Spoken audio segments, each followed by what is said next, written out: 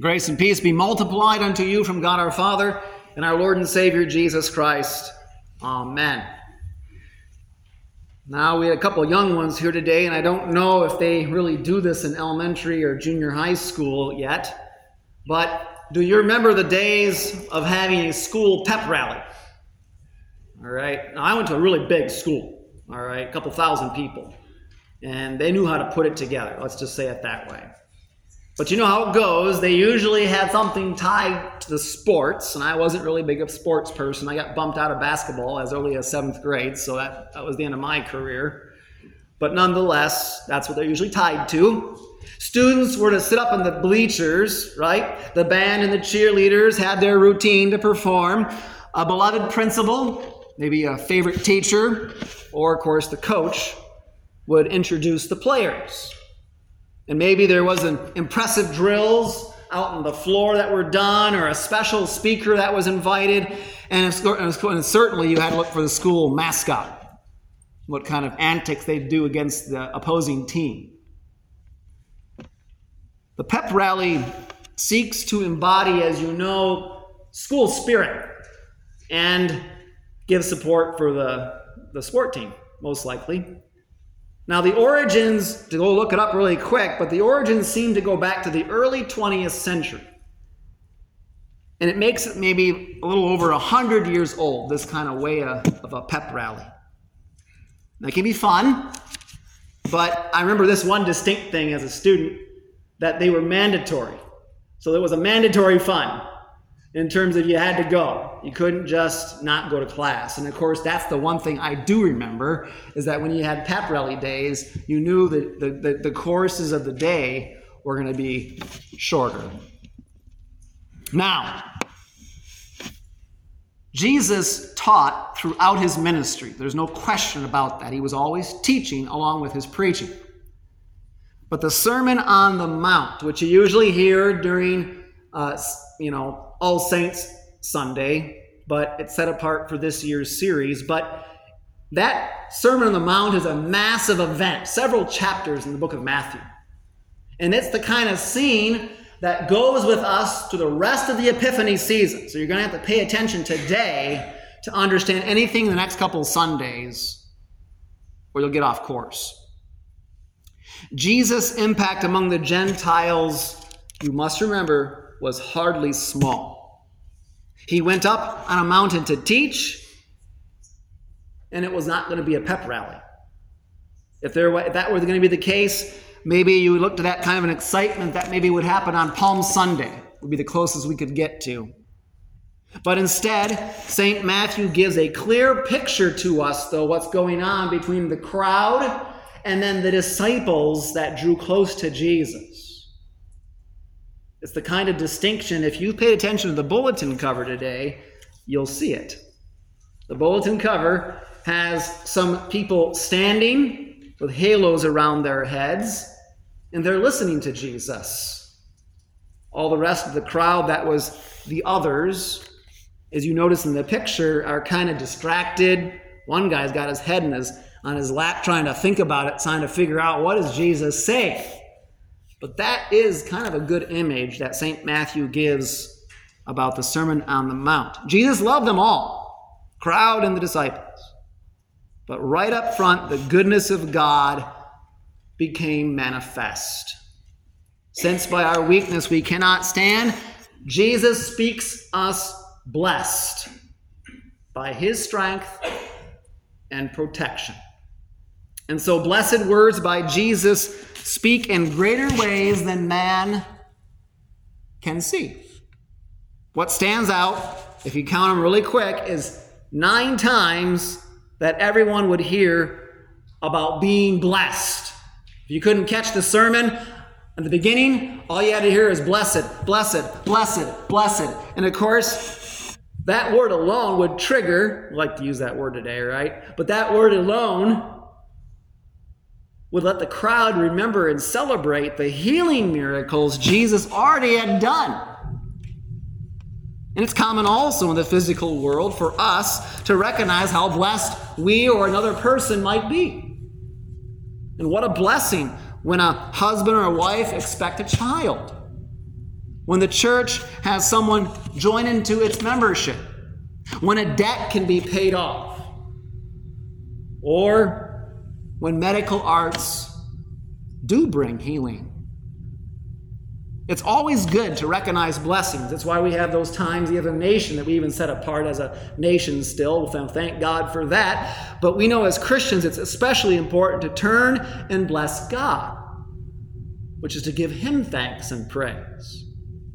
However, and this is the catch, blessedness over worldly good can leave us in distress. When we only go that way, we're in trouble. We're going to be left like Job and all his losses, or that emptiness felt by Sarah when she was barren for so many years. We also know some in this world, and we are at the top of the mountain when it comes to rights and blessings as a nation. But we know some in this world will never experience any kind of health, wealth, and yes, even happiness. So Jesus uses the word blessed, and it gives a better way that embraces God's love for anybody in the world, not just for us in America and how blessed we already are. The Beatitudes speak blessedness that is strange to hear in this world, but it flows out of those who had heard the gospel. Remember, last week you already heard Jesus came, repent, for the kingdom of heaven is at hand. It's very near. And it's how Jesus entered his Galilean ministry. That was the tone. And so his Sermon on the Mount is not before strong and successful people, those who were really blessed as we would see it. But they were Gentile sinners, filthy. And those who were frankly nothing to the world. They didn't contribute much, many of them who were crippled, lame, blind, and all that other kind of stuff. Man struggles, as we all personally know, having and keeping physical blessedness, while Jesus speaks a blessed status of grace given by God, yes, for all people. So unlike Moses delivering the law from Mount Sinai to God's special people, Israel, Jesus on this mountain truly is God, giving a sermon for us in a world that would deny his grace. Because many people would wonder about how is God so good or just, even to me. When Jesus says blessed, it's more like saying saved, which means the least and left out truly are seen by God. You are not out of the picture. Not a single one in this whole world, no matter how bad the scene. Jesus comes right out with it. Blessed are you. Now, blessed strength and protection belong then to a kingdom of heaven. Having another kingdom makes us look at the boundaries or the bookends of the Beatitudes. We can't take it all together today. You'll get lost in the details, so we'll look at two, the beginning and the end. Jesus begins by speaking first of the poor in spirit, a reality that despite worldly situations and being blessed or not so much in life, all are beggars before God. This relates to the vertical relationship that we talk about as Lutherans with God and his way of forgiveness and healing that comes alone by the gospel. There's no other way to fix it. It's only going to come as God has reconciled us to us in Jesus. The poor in spirit are the ones who feel that poverty, no matter how you look, your age, your status, no matter your privileges, no matter what. It's that poor in spirit, that poverty of the heart that Jesus is talking about before God. The other bookend or the boundary is how Jesus finishes the Beatitudes. He ends addressing those persecuted for righteousness' sake, a suffering by disciples before the kingdoms of men. And it comes in all shapes and sizes, right? But it's not always looking the same based upon times and circumstances. This relates to the horizontal relationship of doctrine and life before a world pressing against the good news given by Christ. And let me tell you, as a Minnesota pastor for 14 years, the good news has pressed against the ethic of abortion that now Minnesota is going to have signed into law by the governor. I pray that that person does not do that.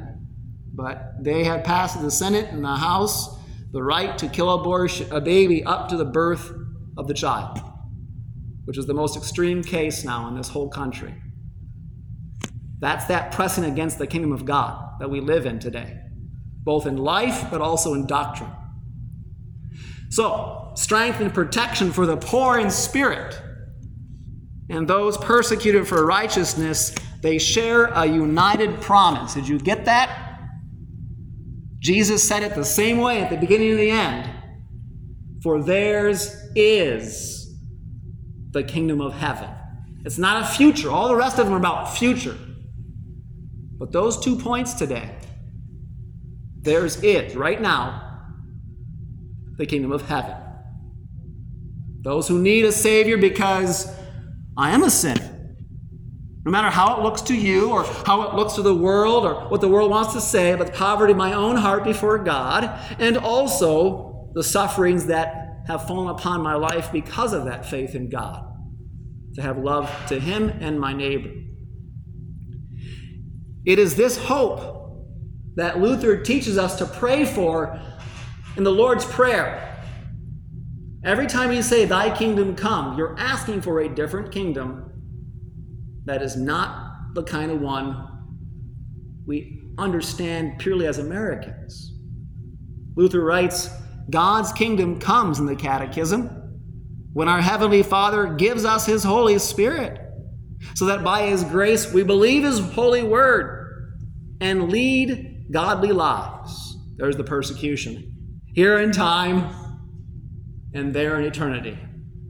So both God's forgiveness received and a Christian life of love is for the baptized, and it comes from another kingdom. So when you see a neighbor today and their worldview and their perceptions, many times they are not blessed with that kind of kingdom that you have been welcomed through your baptism, and blessed again to hear that good word of forgiveness before your life. So blessed are you, for Christ has made the weak stand on God's faithfulness. Strength comes from a mountain, we know, where Jesus made Himself the poorest of men in the poverty of His Spirit. So there is always a richness resting on Him. St. Paul directed the Corinthian church away from the worldly glory and fears to God's gift of grace that was at work in that church. And he writes, and because of Him, you are in Christ Jesus, who became to us wisdom from God, righteousness and sanctification and redemption. So whether resources or lack of what resources may be, good times and bad times, Jesus calls any blessed to receive God's faithful service of love that comes to us out of the cross. There's no better comfort and no better need. And so that's the strength of the church, Christ crucified. But also protection reigns from Jesus. Since those persecuted for righteousness' sake are to see how God has put to shame the darkness, it will not be on your standards or how you will feel that experience. Okay? By word and sacrament, faithfulness has risen to rejoice and be glad, for Christ steps into the present sufferings. That's the light of the world. That is the light for, you're worried about how things are working out for your life? Tell that to others in the world who really are suffering for the name of Jesus, or for that sinner who really everybody sees so plainly that needs Jesus. We're always so concerned about self-defense. And I learned martial arts, and certainly you can own guns. That's why we're talking about this reality. What it is we're so concerned about defending ourselves. And yet Jesus provides for his saints throughout the world, not just America. Throughout the world, Jesus is protecting his saints. So you know what? They can't even lock the doors in some of the Lutheran churches in Africa because the only place they worship is under a pavilion. And what are pavilions but places that have a roof but no walls? But Jesus gives protection and his peace to his people. To remain steadfast has its own reward.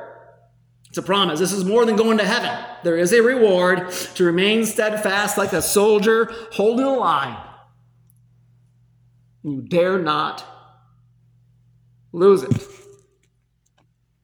And yet we know soldiers do retreat. Soldiers do die holding the line. And so, against the distress, Christ always renders the better service to his church. The Sermon on the Mount has lots of teaching. You better be ready for it in the next couple of weeks. And what it means to be a disciple of Christ. A pep rally today, as I remember them, is a short-lived glory. But Jesus knows our weakness cannot stand on such worldly ways. Instead, the Lord, who is our Savior, seeks first for us to rely on what he speaks up front. How blessed are you today, at this very moment, and with life everlasting for you by his strength and protection. Amen. The peace of God that passes all understanding be with your hearts and minds in Christ Jesus to life everlasting in his holy name. Amen.